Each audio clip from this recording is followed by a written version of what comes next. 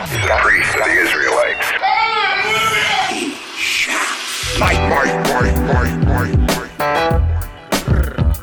How now,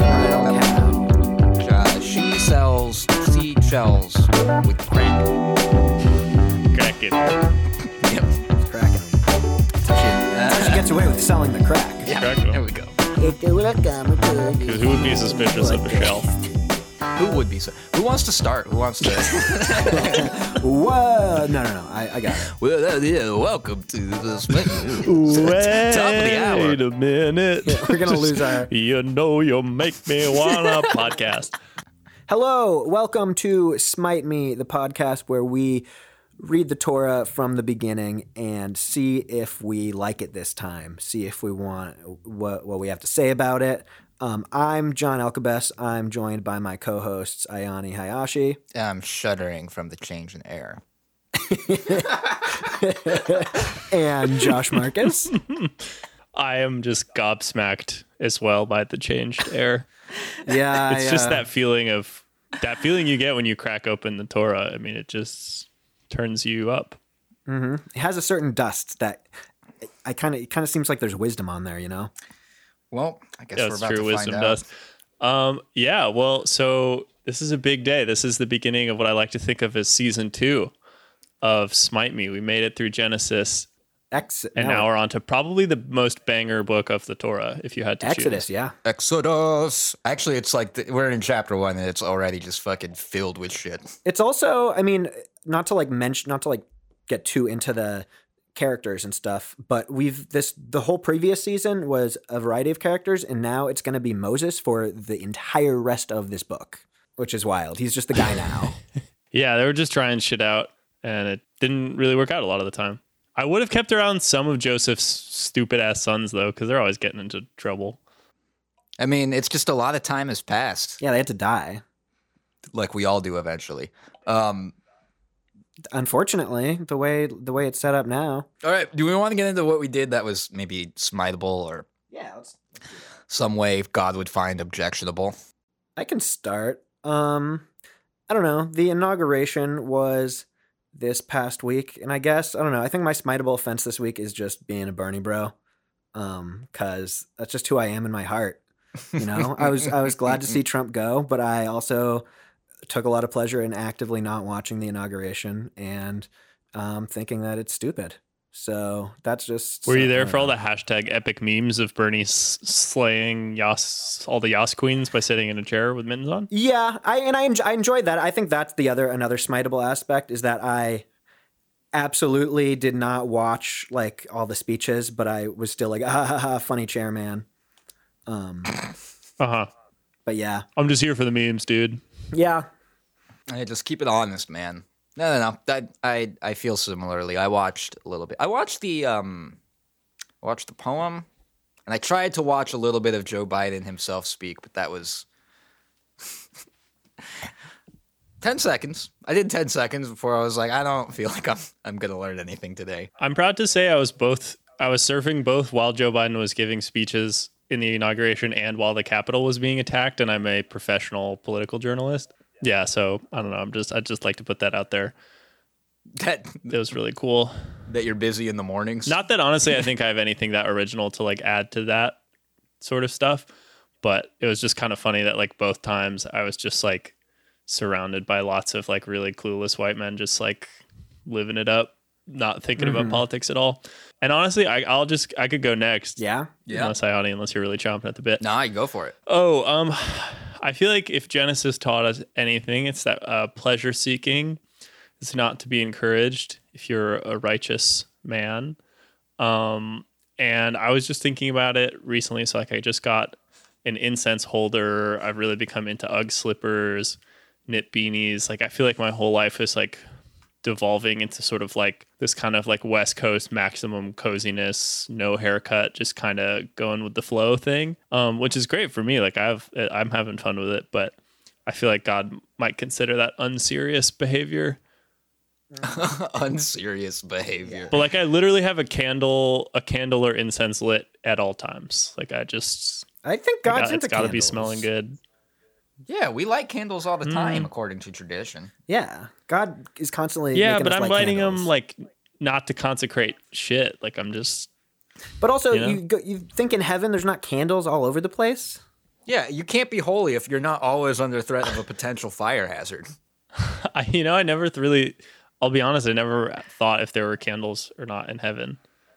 Though I feel like maybe the like Liberace version of heaven has like candelabras and shit. But What do you guys think God would have to say about Lush bath bombs?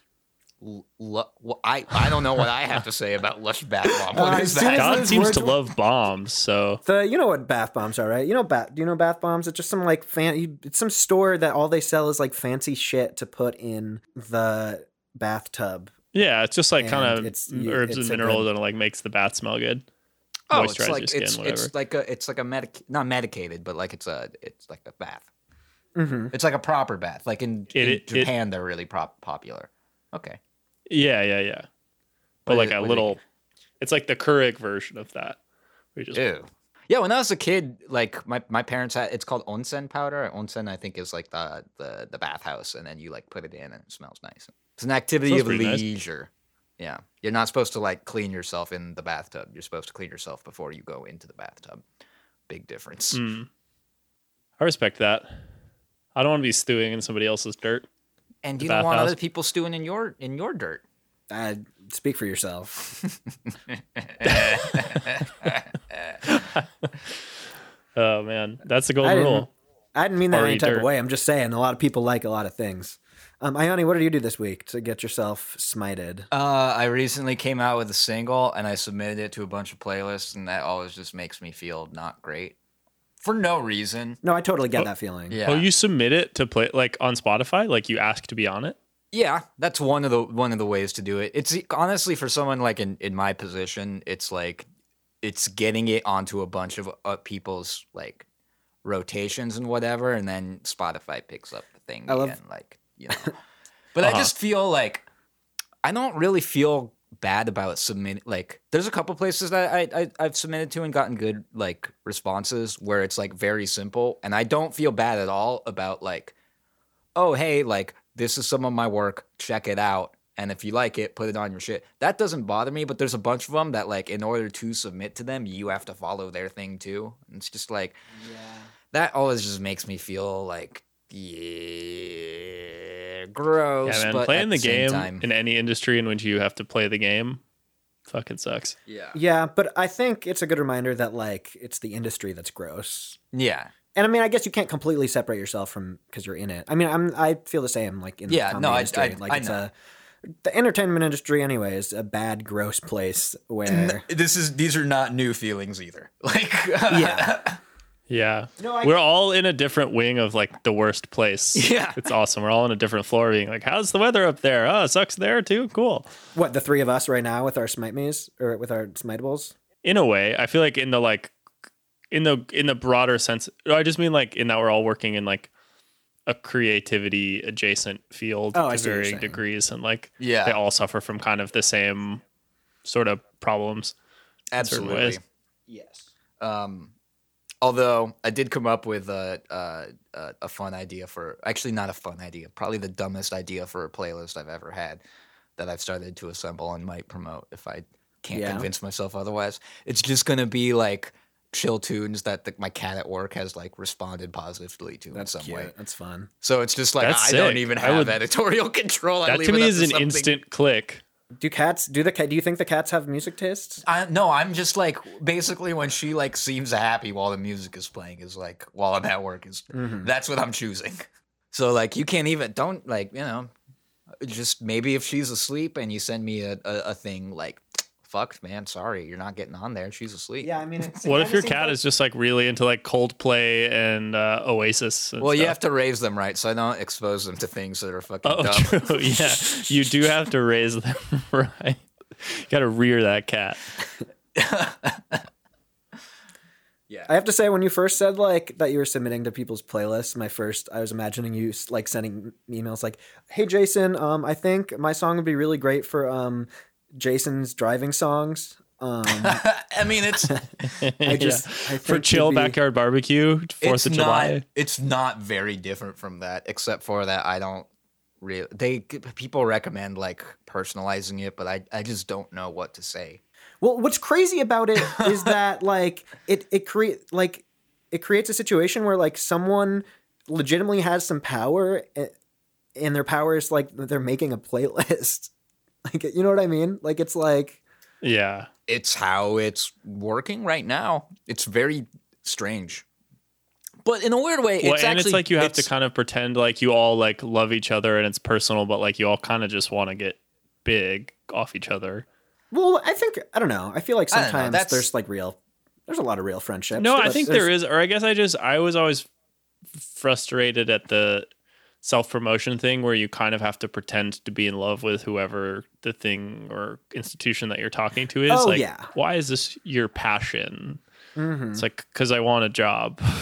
yeah. Yeah. And you're in the field where I could get a job doing the thing I want to do. Oh yeah, it's like every time you would like, not every time, but a lot of the times when I was just working like random jobs when I needed money back when I was playing music more full time. Constantly, I'd be going to like a first interview and they're like, why do you want a job? Like, because I don't have gigs right now and I need to pay my fucking rent. I don't technically want this job. It's a stupid Like, fucking yeah. question that in a just world people would be afraid to ask for fear of physical violence. But You know what I'm saying? Like, oh, why do you want to work at the cafe? Well, because I just lost the residency at this fucking place, so now I have to make up $200 a week. I was 3 years old the first time I spied a cup of tea. Right. And I always had a Like, literally- morbid curiosity what goes on inside. It's just like The correct response to why do you want this job is, well, you want this job. You should be able to say that. You fucking nerd. Yeah. Honestly, bring that kind of response back. I think it's very honest. As an adult, I think I might want to get into copying people.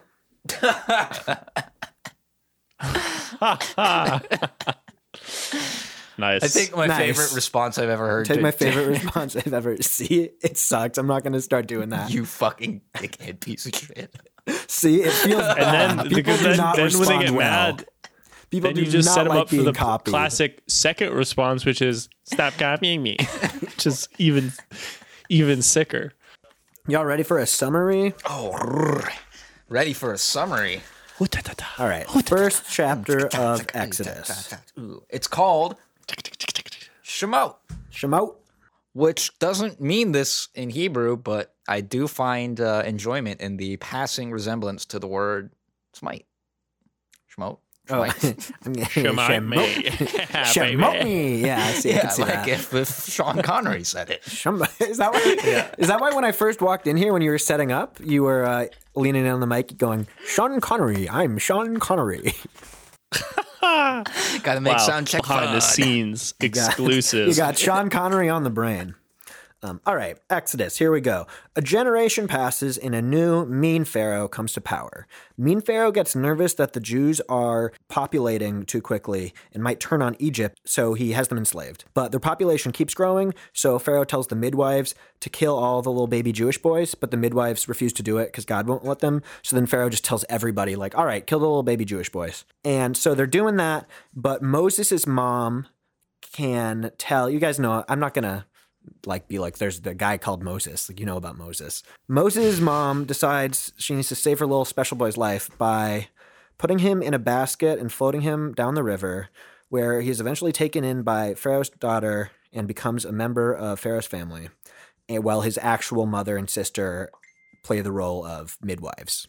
And so then we skip a lot and just cut to Moses as a young man, and he one day he leaves his castle and he sees a Egyptian slave driver, because also there's slavery. Oh, I mentioned that. He sees an Egyptian slave driver like hitting a slave, and so he walks up to them and he looks both ways, and then he's like, yeah, I'm going to kill you. So or maybe he just hits him too hard. I don't know, but he kills the guy. The guy's dead. And he doesn't think, he's like, I don't know if anyone saw that. But then the next day he sees two Jews fighting and he goes to break it up. And they're like, oh, what are you going to kill me? Like you killed that Egyptian guy? And he's like, okay, now people know about this. And then and also Pharaoh knows about it. He realizes he has to get out of town. So he runs away. And he goes to Midian, where he meets a woman named Zipporah that he marries and is taken in by her father, Jethro, and starts working as a shepherd. And one day, when he's tending sheep, God visits him in the form of a burning bush, which you knew. God tells Moses, go to Egypt and tell Pharaoh that God told him to free the Jews. And Moses is like, how am I going to convince him that I'm for real? And God's like, take your staff and throw it on the ground, and then I turn it into a snake. And then there's like a couple other magic tricks that we can get into. He tells Moses, like, I'm with you. I'm God. I'll be able to prove that I'm real. And then Moses is like, I don't know, though, because I'm slow speech and tongue is what he says. He's like, I'm not so good with words, we could discuss what that means. But he's like, I don't want to do all the talking. And God's like, fine, you can have your brother Aaron do the speaking for you. You just kind of need to be there for some reason. And then Moses goes back to Egypt and tells Pharaoh to let the Jews celebrate some festival. And Pharaoh refuses and decides to make the work even harder for the Jews as punishment. And then the Jews get mad at Moses because they're like, you made it even harder by trying to make things better. And then Moses complains to God and is like, this isn't going well. And God's like, watch me. I'm about to do something crazy. Check this out. And that's the story of... part of the story of Moses. Yeah, it kind of ends with God like cocking a pistol and tucking it behind his belt loop. Yeah. Yes. It really and just does. kind of heading out the front door, and you're like, oh. Yeah, he cocks the gun, puts it in his waistband, and then winks at the audience. Like, yeah, it's like, I think we all know where this is going. this one, despite the summary being very brief and like the overall plot points not being altogether there, I'm gonna tell you right now, this one is fucking packed full of shit. That's true. There's some real duds and there's some real studs in this book. Oh, I mean, this it's is great. a stud, not a dud. Moses kills a cop. It's awesome. I mean, yeah, there's Just, I mean, you know. yeah. We know what you mean, and we That know was- we know what you mean, and we know what I mean when I agree with you. We're probably at like 20 minutes in right now, and maybe that was more of a 40 minutes in comment, but that's okay. Season 2. Season 2, baby. If you're still here. Season 2 moment. So, okay, let's start at the beginning where... Do we have any overarching thoughts about like themes that this presents? Although I think now that we're at a Genesis, that might not be a thing that happens as much. I think there's themes and even some motifs. One theme I noticed that's a very similar theme to Joseph is the guy who's a Jew, but he's also not a Jew, but he's also a Jew, That's but true. he's the good Jew. Yeah. The one who is in the Jews in kingdom. disguise.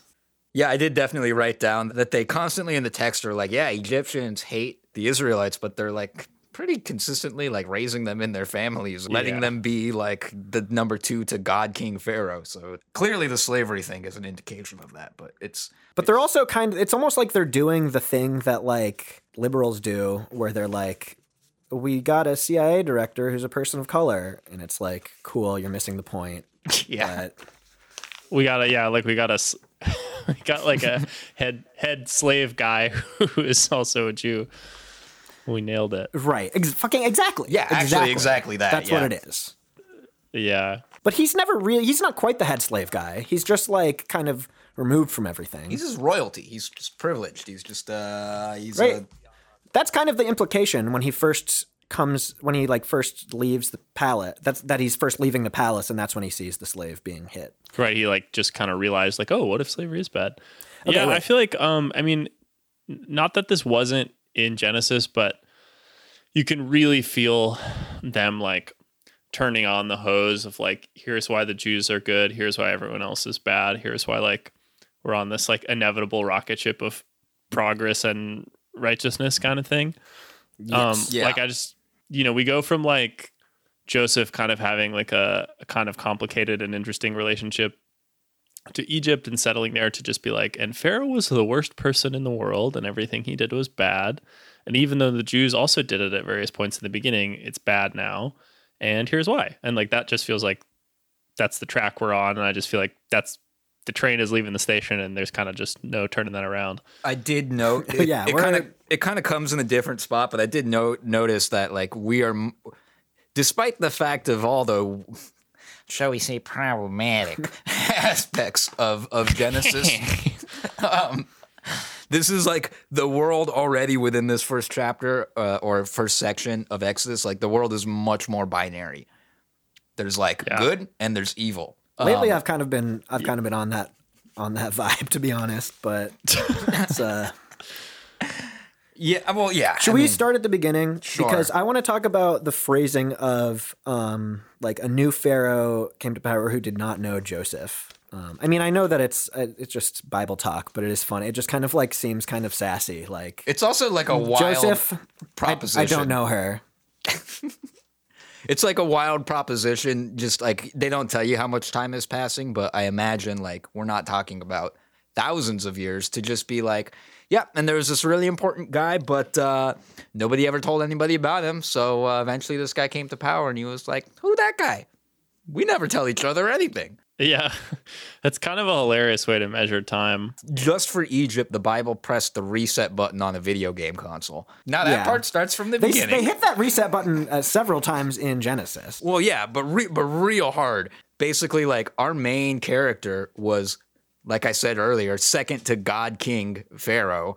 And then we just start this new book, and it's like, turns out no one ever heard of him. Anyways. Yeah, but then also very quickly, there's another good little Jewish boy who's the second to God King Pharaoh. So it's like, you guys could not like pace yourselves. It does also feel like, I don't know, it feels like there's a little bit of something funny going on about like, you know how just like every politician went to Harvard or Yale, like no matter what. Mm-hmm. Even and the ones who are like, I'm fighting writer. for the people, and like I'm one of you. Like they did all go to Harvard and Yale. I feel like so far we've got a lot of leaders in the Jews who went to Egypt, Harvard, where it's just like he was a commoner, he fought for the people, and he was also the king. Like kind of splits the difference in a nice, tale as old as time. You know. But it also makes me kind of wonder if the text is sort of doing that on purpose, because for a long time, I think, but this was. This was after this period, so I don't know if it applies. But for a long time, Egypt was where the like wealthy people around the Mediterranean got educated. So maybe it's a hearkening. That's not me saying something. That's me just putting bits of what are probably not related information together. But you know, it's kind of like what we've said before. The text you're not exists. saying, you're just saying. Yeah, the text exists contemporaneously to whatever was actually happening in Egypt. So. There might be a level of like, see, he was like king of Egypt. So that lends credibility. Right. Like he must have been pretty sharp. A version of being like, I mean, he went to Harvard. Yeah. I mean, so he is. Does Harvard law mean anything to you? Another piece of phrasing I would note is they start talking about like kind of they're setting up. So it's like to make the Jews' resistance struggle a valid one, they've got to have a good foil.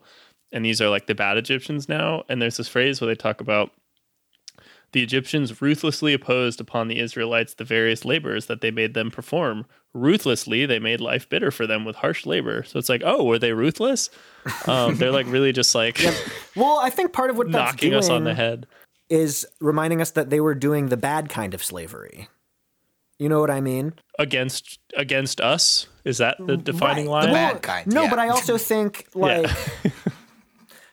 like according to them, you know what I mean? Like I think that because it seems part of the problem with that phrasing is that it seems redundant. Slavery is by nature cruel and ruthless, but to say like they were being ruthless, kind of, I don't know. Doesn't it feel like it's like all the other times, like in Genesis when the Jews were owning slaves, they were like being chill about it and like not hitting them on screen, right? You know? It's like you could have forced labor, but like just don't force it. Just don't be force rude it. about it. I mean, that's fucking Is really what it is. it's capitalism, but Also, yeah, and they're also kind of like making the point that like, oh, isn't it horrible? Because like as the portion progresses, it talks about it's not just that they kind of were doing all these harsh labor things against the Jews. They were also like, you know, before we made them make bricks out of straw. Now we're going to make them even go gather the straw because like why bother? And they're still going to have to make just as much in the same amount of time. So they're sort of like tightening the winch, making all the labor conditions hard. But like, remember the good Joseph that everyone, you know, should remember? Like he kind of, you know, he figured out his own kind of exploitative sort of labor thing as well. But like, it's bad now just because it's. he had like a more like acceptable, nice seeming liberal version where he was like, Well, what they we're all did- going to pitch in and what we're going to do is give me everything. Yeah, it's like So- it's comparing like serfdom as like the positive alternative to straight up slavery, where it's like maybe both of those Yeah. things are just horrible.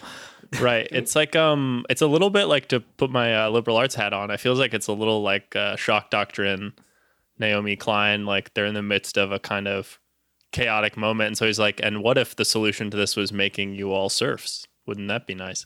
Can we talk about the midwives? Oh, I just Let's have go. one Let's small go. thing. This might be a Chabad thing, but in the text, the Pharaoh goes, "Let us deal shrewdly with them, the Jews, or whatever." And I just Oh, thought yeah. it was funny. It's like him like because rubbing it's his like- hands together like, I will be bad. Number one, it's that. Number two, like I think dealing shrewdly is like a very accurate way of describing what the main characters of this story thus far have been doing. So Yeah. it's a very interesting kind of flip of the playbook to be like, it's kind of similar to be like, and remember all of that weird dishonest shit? We're hitting a reset button on that too. That's bad now. All right. Like, it's bad because Yeah. it's happening to us. Okay, so the midwives, before Pharaoh tells everyone to kill the little Jewish babies, he tells the midwives to kill them, and the midwives know that like God won't let them do it or whatever, right? It says like they feared God, so they didn't kill the babies, right? They like ostensibly did the right thing, but then when Pharaoh asks them, why didn't you kill the little Jewish babies? They're like, oh, well, the Jews are just kind of like filthy animals, so they just kind of have kids all over the place and then before anyone can get there, so that's why. So they kind of just pretended to be anti-Semitic to like save the Jews, but it's just kind of a funny moment of like the two midwives are standing next to each other and Pharaoh comes up to them and asks them like, why did you do that? And they're like, oh, she gives the whole explanation like, well, Jews, they just have their whole like blah, blah, blah, blah, blah. And then Pharaoh walks away and the other midwife is just like, wow, you sure had a lot to say. Like that came out of your mouth a little too quickly. It's like, yeah, well, I Oh, just... see, I kind of read that moment a bit more as like a kind of pat on the back of the Jews, because it talks about, at least the wording in mine is they say they are vigorous. It's kind of just like, look at how like kind of great and powerful the wombs of the Jews are. Like you could even be trying to kill us, and like even that wouldn't stop us. Like we're so. I think it's a matter of interpretation. Yeah, I saw both versions. Because in the Chabad thing, also we're in the section of the Bible where, at least on the Chabad website, they need to constantly put in insertions to make, of like, here's an explanation to make some of the stuff make sense, which I think is interesting because there wasn't like that on the website with most of Genesis, and now we're kind of in the like, stop, this is what this means so that this sentence makes any sense in English. But one of the things they were saying is the verb they use for like giving birth, the Jews giving birth is like the same verb to describe like how an animal gives birth, like breeding or something. So, which, okay. it's like someone who's like They're wanting to breeding do like rabbits. the right thing, but going like really deep on their fake racism to the point where you're like, you didn't have to say all that. The basket. I feel like that's a big symbol, We're just always thought it seeing was like- imagery of the little baby in a basket going down the river. Well, Wildly irresponsible. I do I'm gonna also- say it. I don't know. Yeah, right. No, Like, I mean, that's not, it's- that's not it's a plan really at all. both.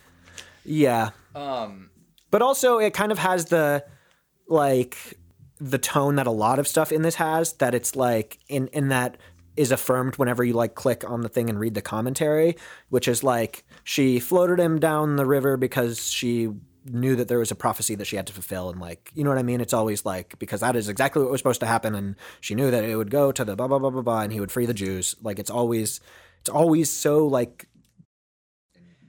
Well, in a way, it's almost like a callback to the Noah thing, that like the future of the people kind of has to like float on the flood for a little bit, Oh, interesting. which is kind of how I Whoa. read it, but which also brings me to, just on a slight tangent, just this thought, the two thoughts are related, but the very beginning of the chapter opens with a genealogy, and I thought it was very on brand that like the Bible decides that like the recap for what they're going to do to like start this new episode is the least interesting Oh, it's a shit. begat.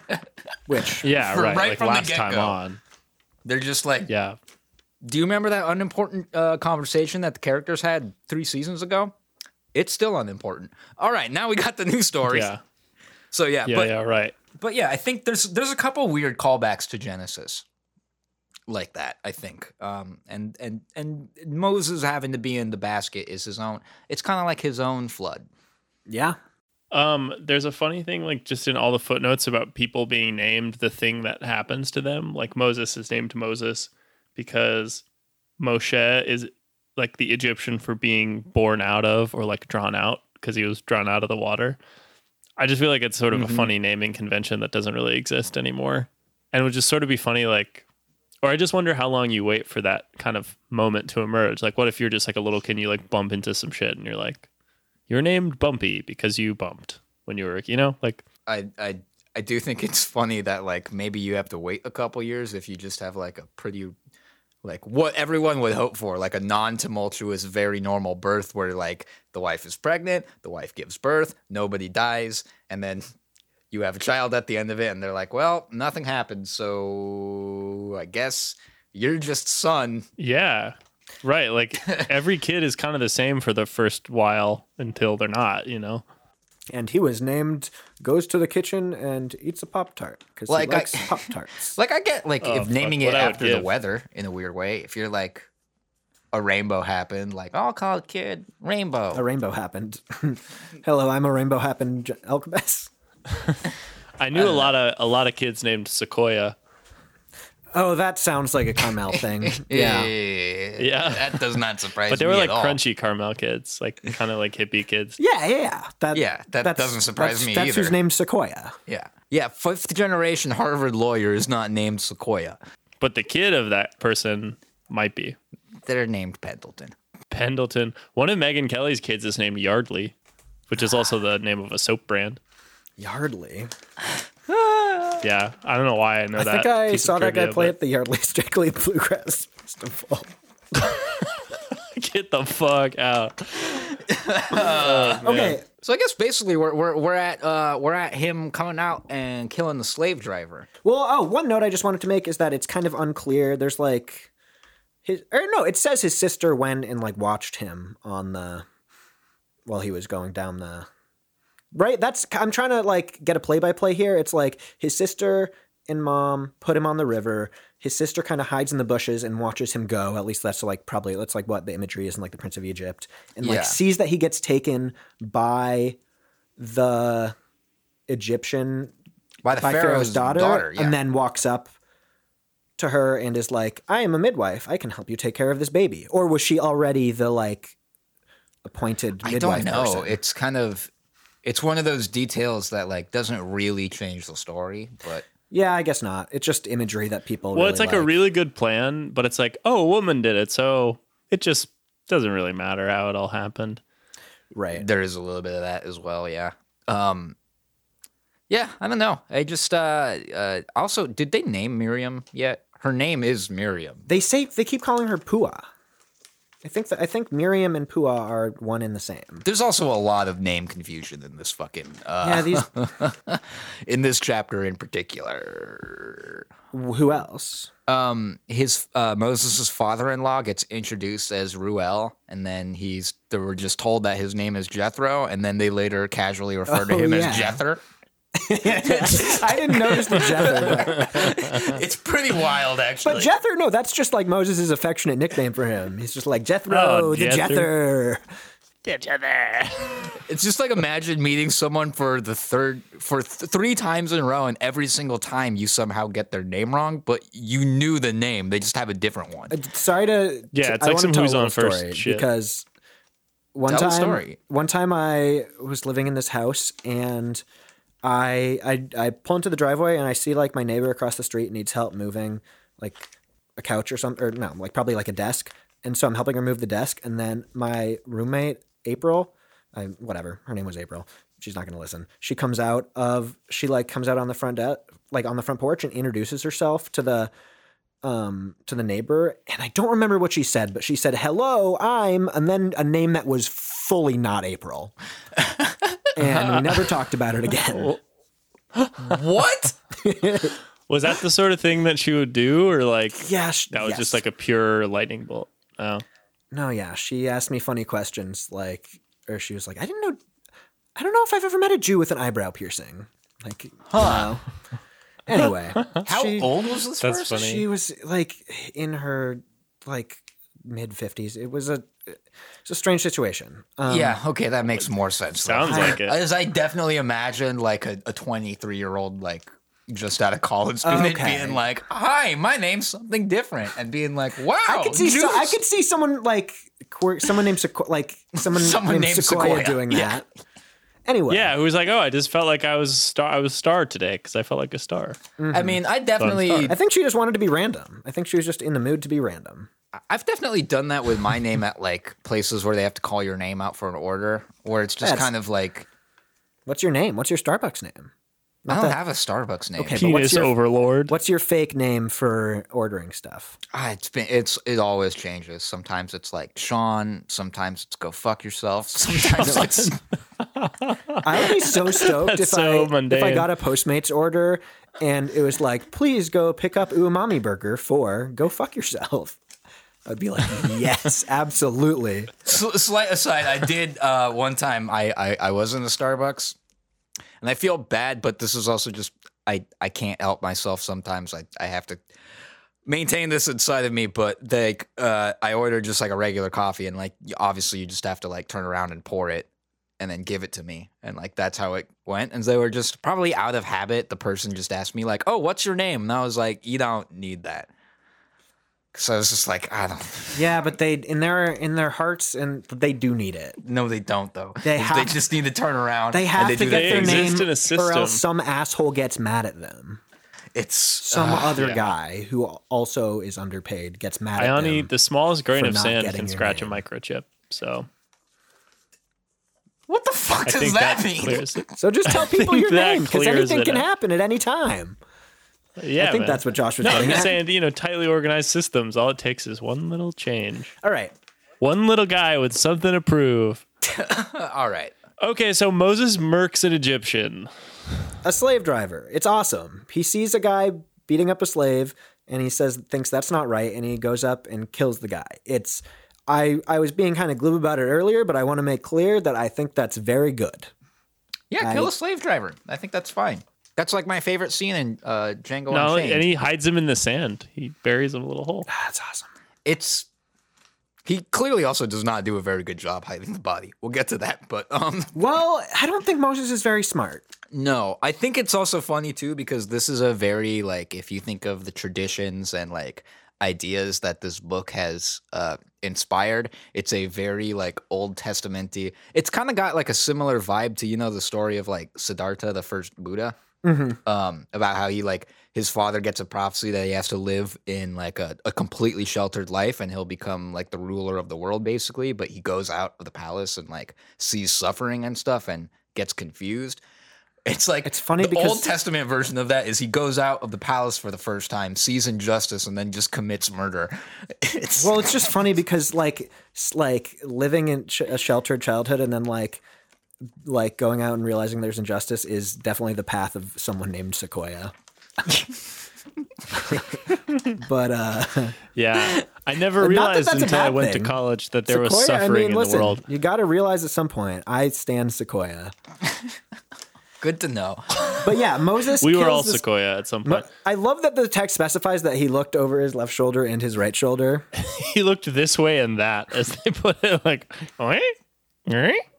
He does the That's cartoon version of checking the scene to commit real murder. I love, but I do. You said that he probably didn't do a great job hiding the body, and I love the idea of like two Egyptian guys are getting off their shift and they turn a corner and they see their friend Carl with just like a little bit of sand on top of him. You know what I mean? Yeah, Just completely like- bloodied. yeah, not even Isn't buried, that- but just looks like he just rolled around in the sand, like just a little sprinkle. Mm-hmm. Yeah. Like a gruesome murder scene, and the way they covered it up is just like, I'll just put that. And then the little way bit right there. the way Joseph finds out that he's busted is that he goes to break up a fight between two Jews, which already. Oh, Moses, not Joseph. Oh, I said Moses. Or I said Joseph, didn't I? Yeah. Moses. The way Moses finds out, he goes to break up a fight between two Jews who are quarreling, which at this point I'm not on his side anymore, really. I'm like, mind your fucking business, dude. They're like, that's annoying that these two slaves are like fucking disagreeing about, I don't know, whether so Rob glad Schneider was in Click. I'm so glad you brought that up because I have a very real experience of that. Oh, yeah, of someone who had more power than you being like, you guys, let's all just be pals. No, like what did Moses go try to lead a team building exercise? No, let's use I statements. This gets down to a fundamental thing of just how you interact in the world. Because it wasn't someone who had more power. I was just at the bar with my friend, and we were having a good-natured argument. And I don't mean good-natured argument in the sense of like we were having an argument, but we're friends. Like it was good-natured, and we're just minding our own business at our own table, doing our thing. And a stranger came up to us and was like, hey guys, you guys like seem really like tense. Like, is there a problem? And both of us immediately like united. Like the enemy of my enemy is my friend. Like 100%. You're both just like, the only problem is you, pal. You guys doing the Dragon Ball Z thing where you lean sideways and fuse into one person. And then just kick his ass. Immediately, my friend was like, who the fuck is this asshole? That's a great... I love him addressing that to you. Yeah. And then not even looking this guy in the eye. And then eventually we just kind of like turned over to him and it was just like, what the fuck is your problem, man? Like, what, we can't have a conversation between each other? And that's the Moses energy right fucking there. Is two people quarreling. One time I broke up a fight, but it was between a guy who was my friend and like the biggest kid in school. And I really was like, he will die. He just is going to die. He's going to get killed by this fourth grader right now. Yeah. No, I mean, it was in high school.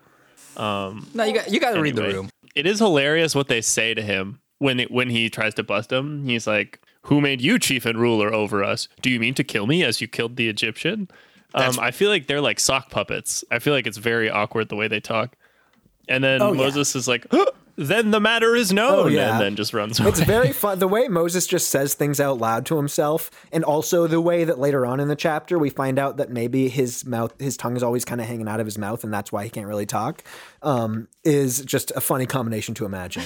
He's a little Forrest Gump-like. Yes, dude, I wrote that down. Totally. Moses is Forrest Gump, for sure. Moses Gump.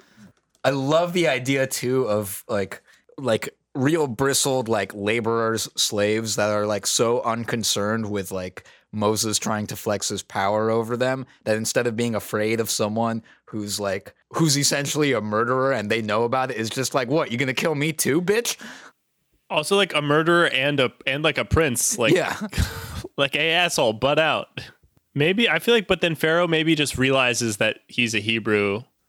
You know, I feel like Pharaoh must be onto the jig. Oh, yeah, that kind of is the narrative that it always was growing up, right? I mean, I just can't think of another reason why, like, because it seems like royal people just kind of kill people randomly all the time, and it usually doesn't matter. So, like, why would he be mad? And Moses definitely flees like he's fleeing a crime, not like, I got to go find myself. I guess I just am not over the fact to like really break it down, like, they are in a, like, he's royalty and they are slaves, and they're fighting about something, and he's still running in and going, fellas, come on now. Let's try to keep it light. Like, I guess I just didn't put it, like, really think about how absurd it is, but... It honestly makes me like that Hebrew slave's response even more. When because he basically is just like, shut up, dickhead. Like, you know. Right. It's like the sort of person who would, like, refuse to shake the hand of the president, where it's just like, you have to... Any president. I respect any person who won't shake the hand of the president. That's a dream of mine. To not shake the hand of the president? Just be rude to a president. Uh-huh. I would love to either be rude or a stickler for the rules to the president. Like, my dream would be to be at a show where they're the show and they don't show up with a credential. And they just be like, I mean, I can't really let you onto the stage. Gotta have a badge, man. I get fired immediately. But like that would be so much fucking fun to be like. Honestly, but then you'd probably go viral as like a resistance hero, and then you could GoFundMe it for a cool $60K or so. No, and then when they're like, well, you gotta let me on, I'm the president, I'm the speaker, to be like, yeah, I watch the news. Like, yeah, I know. I'm not stupid. I know who you are. Yeah. That's awesome. I found a good Rashi, which is that the text says I got a Rashi. the text says that Pharaoh tried to kill him, and Rashi says that Pharaoh literally tried to have someone kill him with the sword, but quote, the sword had no power over him. So in this version of events, somebody like tries to like chop into his skin with a sword, and it's just like, bark! Like it just doesn't. It just the sword won't puncture his skin. And then he's like, all right, well, I love the idea that now. Rashi feels like this story isn't a strong enough example that Moses is the chosen one. The guy who can create snakes from sticks and has a burning bush talk to him and like can do crazy magic tricks, which we'll get into. But like, imagine reading that and being like, I don't know if people will believe this guy is special. It's funny to paint Moses as like Will Smith's character in that movie Hancock. You know, the superhero movie where he can do anything. Trust me, I think about Hancock every day. I was just thinking about the fact that in that movie, there's a part where he like, cause he's like so powerful. And there's a part where he like finally like takes responsibility for his actions and goes to jail. And then he's like playing basketball and like the ball goes outside of the jail and he like flies and gets it and then comes back.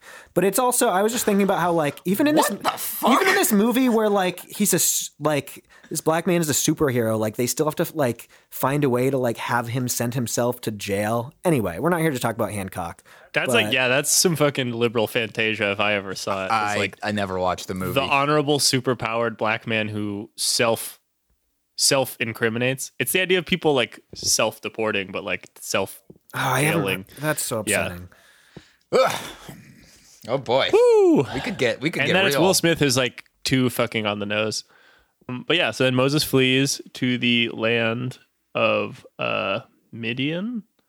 And yeah, this is a point I was making earlier, but like, I feel like every meet cute that happens in this book is about livestock or watering holes, because it kind of strikes me as like, that's kind of the only place you could do it for most people. I kind of had a change of heart. Like last time somebody met, or like when it was like Abraham's slave, like finding a wife for Isaac, right? Yeah. And it's like they have a moment. Yeah, it was where like find the girl who offers you water at the watering hole. And I was like, oh, that's dumb. Like, oh yeah, of course she fed the camel. But I kind of had a change of heart where it's like maybe it's nice that it's just like maybe it's a good lesson that like shit doesn't have to be that complicated and like.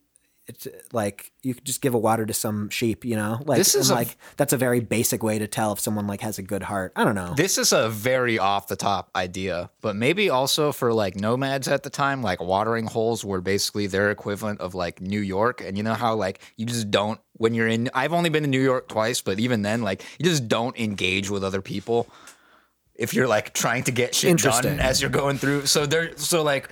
It's a sign that someone is more like in tune to other things because maybe everyone just shows up at the watering hole and pretends that nobody else is there. Oh, see, I would think like I've been alone in the hills for like 3 weeks. I'm just yakking, maybe. I love the idea that like I'm turning the wineskin upside down and just like rolling around in hay, just living my best life. You're kind of painting Moses as like a guy who's like in a corner store and there's a line and he's like, did everybody see The Voice last night? He's really trying to talk to everybody. Well, no, he does do something that's, I think, actually good. Is like, I guess this guy's daughters are trying to water their sheepies, and the people who are there are being like vagabonds or something. And he's like, hey, go fuck yourself and let these people get their water. And then he waters it for them. And then he waters the sheep himself. Yeah. Is that what it's called? The fact that giving sheep water is called watering the sheep is very funny. It makes me picture people just pouring water on sheep's heads. I've mentioned it before. Yeah. It's very fun. Just with one of those like big old fashioned like garden pots things. You know what I mean? With them being a watering can? A watering can, yeah. There's one in our big old fashioned garden. Yeah, but gardening is just inherently old fashioned. It's great. It's going to have to be how a lot of us make our food in not very long. Yeah, well... Shut up. And then it's pretty funny. Like, then the girl goes home and there's like, Dad, like this random guy saved me from these attackers. And he's like, well, where the fuck is he? Like, invite him over to dinner. Yeah, no. Oh, I had that same thought. I was spacing out, but yeah, he's very like, he's cool. He's like a fun. And then even later on, when Moses is like, I gotta bounce, he's like, yeah, get out of here, kid. He's not Laban. No, the Real J.K. Simmons type. whoever these Medians Great are, casting. they seem like fun people. When they're just like, Yeah, oh, you we helped like our them. daughters with the shit. You want to get married? Okay, so yeah, Joseph is. I mean, we're basically there, right? He moves in with these people, and then he's tending to the sheep. Jether. Jether, Also known as Jethro. the Jeff man. Also known as Ruel. Yeah, it's true. Yeah, and then he sees the burning bush, and he says like, "My goodness, there's a burning bush that is not being consumed, but it is on fire, but it is not going away." Yeah. Overall, this interaction is a very interesting one because it reminds me of like Prince of Egypt. We hear this story all the time and we hear very key bits of it, but we actually don't hear the whole conversation a lot. One of the things that I thought was interesting too is right from the beginning, God goes like, "Hey, Moses, I remembered about the Israelites now. I'm back on course. The album's going to get finished. And I'm going to bring you to the place that," and then he just lists a bunch of people like they live there already, but you're going to have it. It's okay. And like, Oh yeah, obviously, like, especially very incriminating. in our upbringing, like they don't really like hone in on that, but he's just like, the Jebusites, they're going to be gone. These people, they're going to be gone. The Hittites, they're going to be gone. Like, don't even fucking This is worry yours about now. it. This is yours now. Jesus, yeah, Yeah. that's a good point. Also, I don't remember exactly what it's in relationship to, but I wrote in my notes that I like how Exodus God is way more into like imaging and optics than just pure rage. It's true. Because he kind of has like a whole spiel where he's like, I'm gonna do all these things, but I'm not gonna just do it the way that you would hope that I would do it. We're gonna be going through some shit. Check out your staff. I also love that God makes Moses take his shoes off. Yeah, you What? should. When does that happen? Yeah, I guess. Oh, It's right. just- And he's like, "This is holy, motherfucker. such a Take funny off little, the like- sandals." Shoes off. Can I take your coat? No, this God is like on. It's I think it's supposed to be more awe-inspiring, but he's like a very like he's like a impatient producer, where it's like, dude, you're supposed to know. Just take your shoes off. Okay, come on. Yeah. Like I'm gonna save everything. God does the interesting thing of naming God's self forever. This is where we get the like Yahweh, Yud-Heh, Vav-Heh kind of thing. God just says, "This shall be my name forever. This my appellation for all eternity," which is just sort of a funny interlude. I don't know. This is like God 2.0. It's like a And then total there's reset. like that, like depending on the translation, it's like I am that I am, or like I will be that I will be. Yeah, the it's different like- names are I am that I am who I am, I will be what I will be, I am, I will be.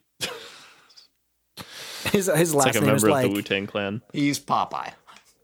if you want to judge me, that's your problem. I am who I am. Yes. Yeah, Yeah, and then as we mentioned earlier, like Moses is kind of like, well, like this all sounds kind of crazy. Like you're going to deliver us. Like how will they ever believe that you're with me? And God's like, I've got some magic tricks that you can use to prove so it. you can watch something like Prince of Egypt, and you'll see the serpent turning into the staff, and that's like a big fucking one that we've heard about and whatever.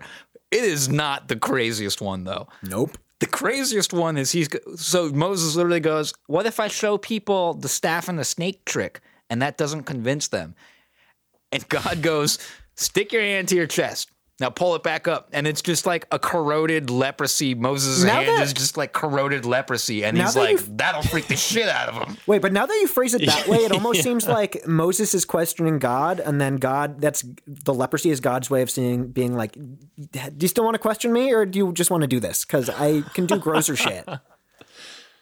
Yeah. Actually, I like that framing a lot where he's like, dude, we could go deep into my fantasies of what it could be. I started with snake. Do you want to get grosser? Let's try the There's leprosy also a hand. bit of physical comedy where when the snake staff first turns into a snake, Moses like jumps and is startled, which Yeah, most this guy's a reasonable little thing. like cheekier.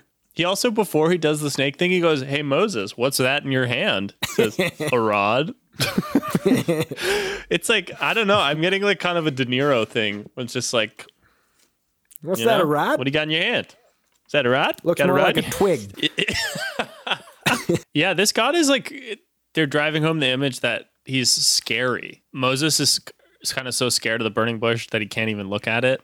Moses is also sort of like, I don't know if I'm the right guy. You know, I kind of like, I'm not so good at talking. And then God's like, who gives man his speech?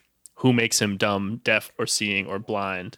It's me, God, basically. It's like, whoa, okay. Yeah, I Like, see what you mean. It's like it kind of feels like he's in like It's like, do you think I don't fucking he's know in a that already? Like, Scorsese I made movie you this doing a way. toxic masculinity. Yeah. Yeah. I think there's a way to read that of also being a little bit more positive. I'm not going to say that I read it that I mean, way. he's just kind of like, he's just being like big shit. He's just like being Yeah. a cool guy who wears a suit. He is, yeah, he's throwing his weight around for sure. I do love also that God's basic pitch to Moses is like, tell you what, I'm going to like deliver the Israelites to safety. And we're going to make sure that we get you and you can take the land of other people and all of that. And I'll be honest with you, I could make it really simple, but I think instead I'm going to do it in a way that causes a massive amount of death. Yeah, he's like, I'm going to make Pharaoh not want you to let you go. Like, what are you even, if you Yeah, it kind of seems like you could, when he's saying that stuff, you could like people who think like of God as being the universe, like it's almost like the universe is talking and being like, here's what I'm going to do. I'm going to have you go to Pharaoh, and then I'm going to have him say like, keep oppressing you. And then I'm going to do you know what I mean? It's like, it doesn't seem, I guess, I mean, not that God is supposed to be a human. He sort of is, sort of isn't, but like he kind of depersonalizes him where it's like, what are you talking about? Like, yeah, if the ultimate goal is the liberation of your chosen people, then just fucking liberate them. Like, it's not like Yeah. we go back to the, like, Egyptians and later have this, like, crazy, like, reconciliation moment or whatever. Like, after all the plagues and whatever, it's just kind of like, and then Egypt was behind us. So it's super odd, kind of gross. Well, Ioni, like you said, I feel like this is the God that likes optics, where it's like, it would be a little too clean if I just like reached in there and scooped all you little miserable Jews out and saved you. Like, you have to, you're going to beat this guy. Like, we're going to topple him on the way Right. out, yeah. which is just a way better story. I don't know if you think, and then, you know, so many people have like, allegorized different real struggles in the world to like the Jews, like being slaves in Egypt, like on up to like the civil rights movement and stuff. And like, it's a way less inspiring story that it's like, here were some people who had a back door out of slavery, but then someone decided to just close it and then help them get out another way, but that involved killing way more people. Isn't that inspiring? It's like, not at all. I am inclined to agree. Ooh, yeah. Wait, can we talk about what's going on with Moses' speech? What, he's heavy of mouth and tongue. What's going on there? I've always heard that taught that it was just he stuttered. Yeah. So he couldn't like make big proclamation, or not couldn't. He quote unquote couldn't make big proclamations to people because he had a speech and he would quote unquote fuck it up. No, I'm not gonna do an impression. No, I was going to do an impression. Not an impression, but let me just paint a picture for you, okay? It's a meme, and the first panel is Moses, and he's saying like, "But I am heavy of mouth and tongue," and then the next panel is his wife Zipporah, and she's just kind of has a big dumb stupid smile on her face, like, "Yeah, he is." Or like you could just have that photo that is like the guy saying, "Damn, shorty, okay." Yeah, it's that. Thank you, John. You're welcome. That's a beautiful. I'm so glad we could think of that. But I just when we're talking about Moses, I kind of want you, the audience, to picture him with like his mouth is closed and you can still see a little bit of his tongue, because that is absolutely how I will be. It's like picturing literally extremely heavy. Like his jaw is always just like. yeah. So also, surely the matter is known. I think it's very funny because you don't hear this usually when you're taught it either. Is Moses really pushes back with God about like I can't be the leader. I have the stutter, or I'm heavy of tongue and whatever. And God says, no, don't worry about it. Aren't I the one who gave you your tongue like that? And he's like, no, I really think that if I go and say, hey, I spoke to God and I have this whole thing going on, people will be like, you're a fucking idiot. And then God just goes like, all right, fine. I'll tell it to your brother too. Can you shut up? Like, Right, and he has his brother do it, so that kind of just making Moses this guy who is useless, who is just kind of like standing there while his brother proclaims all this stuff to Pharaoh, and Moses is like, I agree. okay, now we get to the real fun part. The weird scene at the inn? Yeah, Yeah, what's going on at the inn? the inn. We never heard about the inn. You never hear about the inn. It's such a weird little story. It's just like God. I don't think it even made it into your summary. It didn't. It didn't, and I apologize. But yeah, so I guess we should say now, between when God tells Moses to go back to Egypt and when he gets there, he like stays at an inn along the way with his wife and kids. And God, well, he's at the inn, is like about to kill him, and he's like, "Whoa, don't kill me!" And then he like circumcises. Right? God is like going to kill him because he hasn't circumcised his kids. And then he's like, okay, I'll do it. Relax. He's about to kill the kid. And then actually Moses' wife is the one who circumcises and basically says, God, like, there's your fucking foreskin. Wait, okay. Are we about to tumble? If Moses' wife is the one who circumcises him, do the most religious Jews let women circumcise kids? I feel like they probably don't. And I also feel like, this is a hot take, but like having a woman mohel is like about as progressive as having a woman like CIA director. Like you still probably shouldn't be doing that. But the whole scene is so bizarre. So basically they go to sleep in the inn and the text doesn't even give you like dialogue really. It just is like, and then God was on his way to visit Moses with his intention to kill his son. And then you like don't hear about it, and then all of a sudden Moses' wife, it says with a rock, is just like a kasaisa, and then it's all good. So it's a very strange little vignette. Yeah, but then they check out in the morning and head back to Israel, to Egypt. I'm getting ahead of myself. And God, wait, what happens when they get to Egypt? Oh yeah, he's like supposed to tell Pharaoh like you got to let the Jews celebrate this festival. Like he's not even like asking. Yeah. He's not even saying free them. He's just like kind of testing the waters. And also, this is just a slight aside, but I laugh because I see it in my notes. The relationship between Aaron and Moses is like the one between Elton John and whoever wrote the lyrics for him. That's funny. His name is Bernie Taupin. Yeah, of just kind of like Moses, or Aaron, you got all the right skills, but you can't put a sentence on the page. Let me help you out. I don't remember exactly what this was in reference to, but this moment after what is this guy's fucking name? Moses goes to Pharaoh and is like, hey, let my people celebrate this festival and whatever. And Pharaoh is just like, how about double fuck you? Like, not only can you not go, but let's increase the difficulty of doing all the labor. I have a lot to say about that because if I may pop off, yeah, the whole dynamic of Moses demanding better conditions for these people and then Pharaoh making it worse and then them blaming him. It's so similar to the shit where they tell you like, oh, like if we raise the minimum wage, like we're going to have to fire a bunch of people or like, oh, like fucking Prop 22. Like if we can't pass this measure to like strip everyone of benefits and healthcare, then we're not going to be able to employ them, which we know is bullshit. I guess that's a little different because in this case, like real shit is happening. And I don't know. In like modern times, like I guess there is, I don't know. I just think there's the dynamic of like people getting mad at the guy who's trying to help them because like, I don't know, it's like a tale as old as time of like people. It is a tale as old as time. It is slightly different though. I think just because of the nature of slavery and all that, it's not like, because when people make those arguments and whatever, and I think it's the same level of thinking, they're still speaking in abstract. Like they don't know for sure that all these people will have to be hired. They've heard that argument and and that's what it is.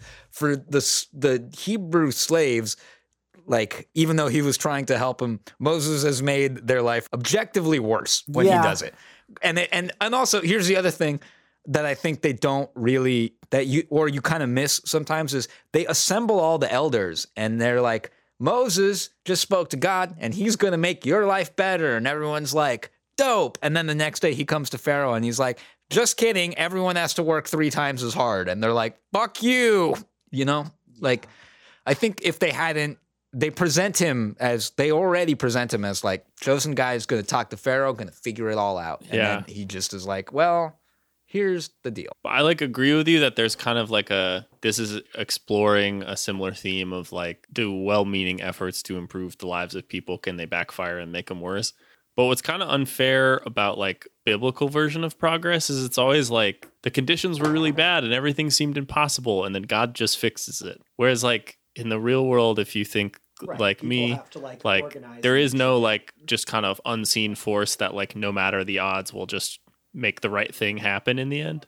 Yeah. There's just like no underwriter in that kind of scenario. Yeah, I guess it just makes me think about the fact that like Moses, I mean, it's different because he's like he has to be fighting for these people, but he's like fighting for these people who are like actively against him, but he's just like, I'm just going to do it. I don't know. It's like how like there's so many people that would like benefit from like Medicare for all or whatever that like don't want it because black people would also get it, where it's like, yeah, and it's not the same thing, but it's just like, it also reminds me a little bit of that of like, I'm going to call it white savior, but I actually don't just mean it in like what white savior means. I just I guess it's not really a term, but you could call it like rich savior, of like someone coming in, but like the main problem with what they want to do to help is that they have an idea of what it is, when actually the people who are suffering from whatever they're trying to fix probably have a much better idea of what they need to like get themselves out of the situation or to alleviate them circumstances. Right. You know? But in this case, it's like none of the slaves had access to God, aka like super PAC money. AKA none of them, well, not AKA, but also none of them were royalty, and Moses used to be royalty. Right. Like everyone that he's talking to and trying to slave us, the text still basically says, yeah, they're a bunch of fucking shitbag slaves. Like, they're us, so we like them, but like, ultimately, we're on the side of like, hey, the rich people and the elites have to. Right, we had to help them out, but they were initially too stupid to even understand that we were helping. I have a quote I want to read that somebody I know posted on Facebook that's relevant. I probably should have brought it up a little bit ago, but it's still relevant now.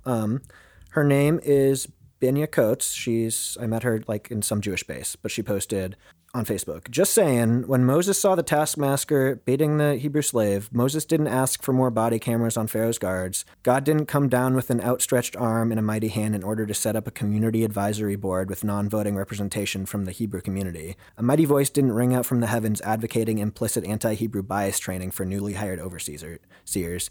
God laid the taskmaster to rest and followed justice to set his people free. So I don't know. I just thought that was, I was kind of trying to tie shit together with fucking Injustice Now, and I wasn't doing it as eloquently as I wanted to. And then I remembered that somebody else did it. So I just wanted to read that. Yeah, well said. I mean, it's like sometimes there are just clear rights and wrongs. Yeah, absolutely.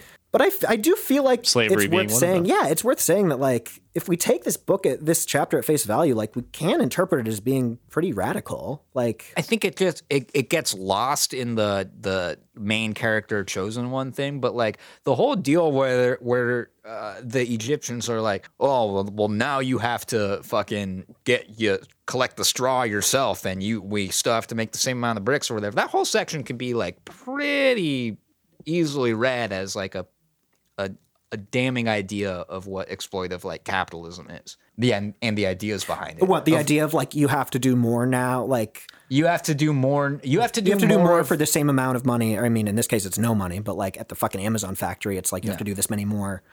Yeah, pack this many more particularly orders. as a punitive measure. That too. Right, and that like they just get to kind of decide how things are, and that's the end of the discussion. Yeah, what I do think undercuts its attempt at being really clear and forceful is like all the stuff that the whole first book where it's like we got slaves, we got schemes, where it's just like, oh, again, it just sort of is like, oh, it's bad because it's happening to us, not because it's happening. Right. But then though I suppose maybe there's an implication that like Egyptian style slavery is a bit more mass and systematic than like having a slave in your camp who cooks and looks after the kids or something. I don't know.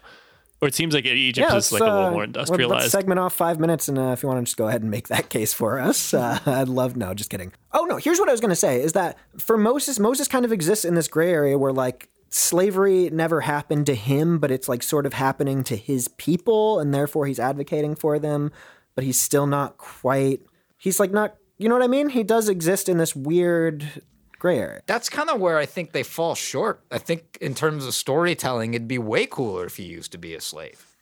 Yeah, Not that I it agree. would be good that he was a slave, but it would be like it would be a Yeah, if a God chose one crazier of the story. slaves. Yeah, but instead he chooses. Yeah, but God, they got to go to Harvard first. He's not even like elder Yeah. of the Israelite people. He's like, he got raised in the palace, and But he was born to the Jewish people and was sent down a little river because they were trying to be killed. So it's like it's kind of like he overcame persecution because he made it through the river in a little basket. I don't know. But then also part of me is like, I do like that the Almighty God chooses his chosen person from someone who might not necessarily have been like trained up in the like strictest version of or in any version of like what your people are. He's ethnically Jewish, you could say, but he was raised in the palace of Pharaoh. So do you think they like have him go like, oh well, you're He's the little fiscally Jewish boy, Jewish, so but he's socially Egyptian. Damn. Just kidding. No. I don't know. I just think it's interesting how like I think if you were to go straight for like the a purely like patriarchal like tradition is the most important thing, he would be the son of like an elder Israelite person who rose. He was the most pious boy from age 5, and then he was the most pious 13-year-old, and then he said, I don't think you should have sex before you're married, and God was like, that's the one. Like that would be like stereotypical what you would assume, and instead they just go for like Because like Noah, when they pick Noah, they're like, we picked Noah because he was the most righteous human being. Right. yeah. I kind of like the idea that It's like, okay. God just picked Moses because he liked the way he killed that Egyptian slave master. Even though that's You not. have impressed me. Nice. Imagine if after that guy in 2017 punched Richard Spencer in the face, we were all just like, that's the guy. That's the new leader of the left. Whatever the new he has to president. say, even if he can't close his mouth without his tongue, sticking out. Or if Like, hey Moses, you don't know me, but I love your style. I love the way you work. yeah, the like kind of moral DNA of this chapter, even though it's like they don't fully pull it off, at least it kind of like makes a stab at saying like some things are just good and some things are bad, and like you just got to act sometimes. Mm-hmm. I feel like we're going to be seeing a lot more of that in Exodus, where it's going to be like, you're almost there, but I can understand how people can get some pretty valuable lessons out of it. Yes. Whereas in Genesis, it was just like, what you doing over there? What you got there? Yeah. Genesis felt just like throwing it at the wall and seeing what stuck, but like nothing stuck. Most of Genesis, the lessons are not even lessons. They're just like, here's 3 tabs of acid and a firearm. Get at it. Yeah, seriously. What if we just locked people in a room and then they did things? Yeah, Genesis is like reality TV, and this is like slightly moralizing, politically correct sitcoms. Or, yeah. Yeah.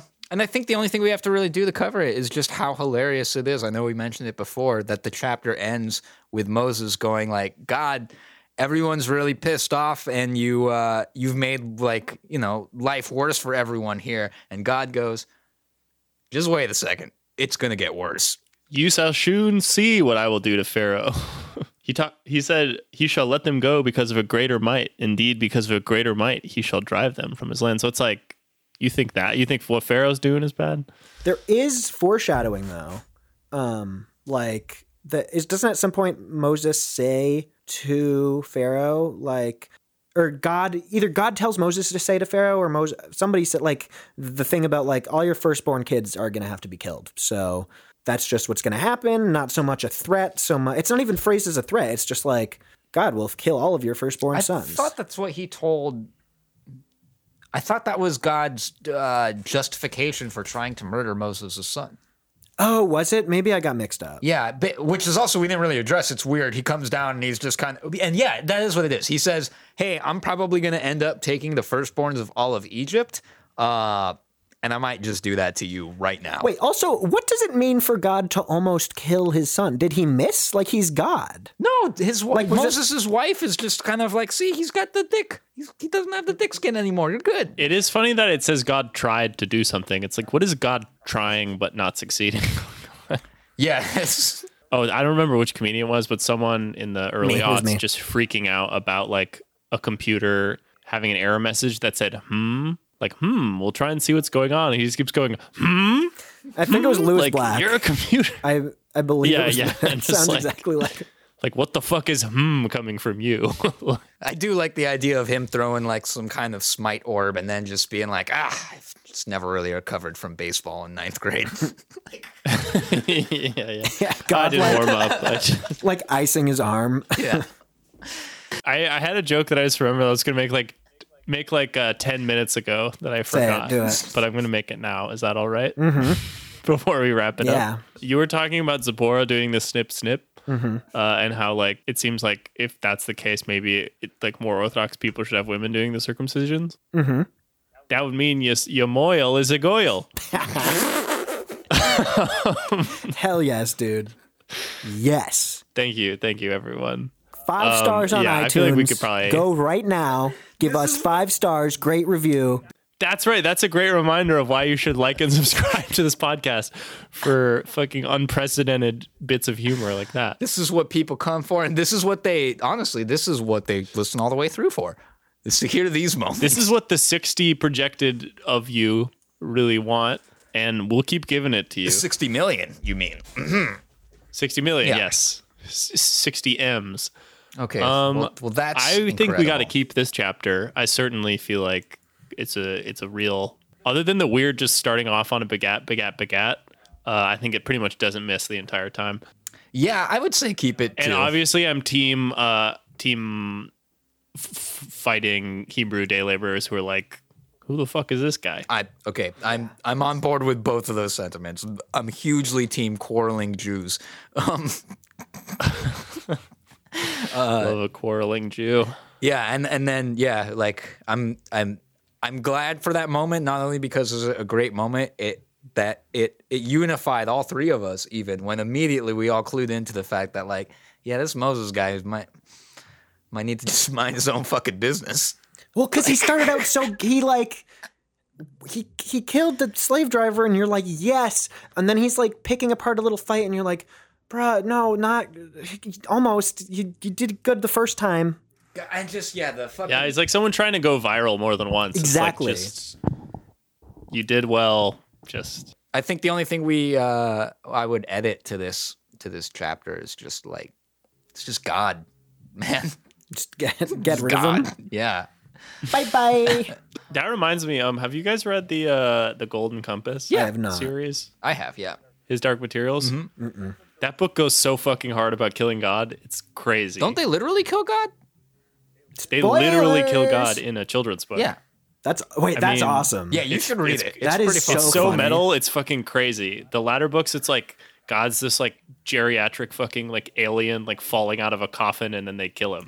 It's really The hardcore. chutzpah of like a young adult novelist being like, I think in this book I'll kill the Lord God and see how the parents feel about that. And See if I also, get any letters. apparently, Philip Pullman really fucking hates J.R.R. Tolkien and is like, those books are sexless and unreal and like that would never happen. sexless.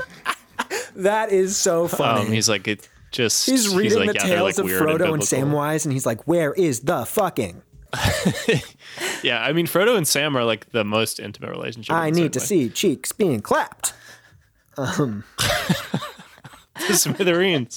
I also like the idea of like a young adult fantasy novelist reading the fucking Lord of the Rings and being like, none of this shit's fucking realistic. I'm gonna write a book where they kill God. That's awesome. Yeah, where they're like demons and talking bears. Okay. I Yeah. say keep it. As the moment Moses kills that guy, it's the best one of these we've read. That's my opinion. That's Whoa. I don't. It's not the best one we've read, but that's the best thing anyone's done in one of these books is murder a slave driver. That's so fucking cool. That's like what a cool guy does. Right. It's like a purely moral act. But also, I was thinking about the fact that it could have also been, I don't necessarily think, we kind of have compared Moses to Forrest Gump. We don't know what his intellect is like. He could have just I don't know. It's kind of the thing of like, he saw someone hurting someone and just got really angry and acted without, I don't know, kind of. Yeah, right. Like it might not have been like Lenny now of is my Mice and Men moment of vibes injustice. a little bit. Well, no, that's different, but. Yeah. I know what you mean though. Like it wasn't necessarily like an informed choice.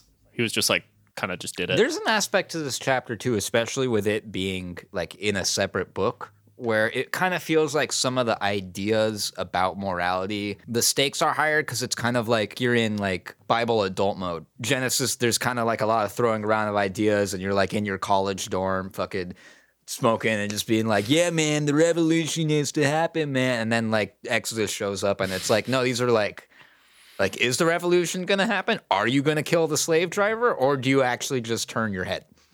Yeah. Yeah. Right. And then I guess I'll just say that I'm on Team Jethro. I just kind of I really like his energy. Oh yeah, He's Jethro kinda boys. He's like, hey, Moses, kid, come on in. You ever had a schnitzel? All right, I'll leave you kids alone. He's just like cool, like dad of adult children, like just very, very good vibes. I do like too that he's so jovial and then is also referred to by 3 different names, because it adds to the like fun mystery of the character of like he's kind of this right. He almost is like a slight nomad legend with just like 1,000 names, but every time he shows up, it's a good time. Jeff Leopard. Jeff Leopard. Yes. Cool. I guess I have to say a prayer now, huh? This is prayer time. Is it a blessing? Have we decided it's a blessing? It's a blessing. Time to bless the lads. I guess I got to bless the lads. Oh, well, yeah. First of all, you got to bless the lads. Goes without saying. Okay. We are gathered here God today bless you all. in this Zoom on this rainy Tuesday evening, having just read and discussed the first chapter of Exodus. It's Moses time, okay? We dealt with all the kiddie shit. We dealt with all, but now is the real story. It's time to begin. So, on our journeys today, let's just say, if someone tells you that you got to kill a bunch of little baby boys, think about it for a minute and then say no thanks, but no thanks. That's what you got to say in that situation. You got to say thanks, but no thanks. I brought my own. Just say no. Just say no. And if I brought my own. it doesn't quite make sense actually, but that's just on one of those anti-drug posters. No, it's not. Hey man, you want a joint? Nah, I brought my own. That is fine. No, prayer time. If you really need to send your little baby brother down a river in a basket, just kind of hide in some bushes and follow him while he does it until he gets found by royalty. It's the other blessing I'll say to you. I bless you with that command. I command you to watch your little baby brother if he's floating down a river. And I guess finally I'll just say, be smart, but be like Moses, Don't kill anybody. But if you see somebody hitting somebody or doing some bad shit, make them stop. And if that means covering him up in a bunch of sand, if you got to pour a bunch of, if you see a guy on the street yelling at his partner and you want him to stop, and you go, maybe go to the beach, get a bucket of sand, pour it on his head. If that's what you need to do. Oh, good. We got away from murder. Okay. We got away. Oh yeah. Don't murder anyone. Just put them in the sand. If you see someone having an argument, murder them. If you see, I guess that does go against what we were talking about earlier with the fact that it's annoying, just to interrupt someone bickering. But there's a difference between bickering and being a fucking slave driver. That's what I was going to say. That's what you need to listen. Here's what you need to learn Yeah. from Moses. Okay, this is the end of my blessing. Is that you got to know when to hold him and know when to fold him. Meaning, you got to know when to stand up against injustice, and you got to know when to realize that a couple of buddies are just having an argument about when Kid and Play dropped their first album or what have you. Exactly. You got to know when to mind your business. Not always. Sometimes don't mind your business, but usually do. But sometimes don't, and just know. You just figure it out. Just figure out when is good and when's bad. Mind your business, but sometimes injustice is your business. Yes. I bless you with the idea of mind your business. I mean, I don't know. I guess that's not quite the lesson of this whole chapter, but that is the lesson of Moses interjecting. It's just like, but also if Moses had never interjected in their little fight, he still would have eventually figured out that people were mad at him for killing that guy. Why is everyone looking at me all weird?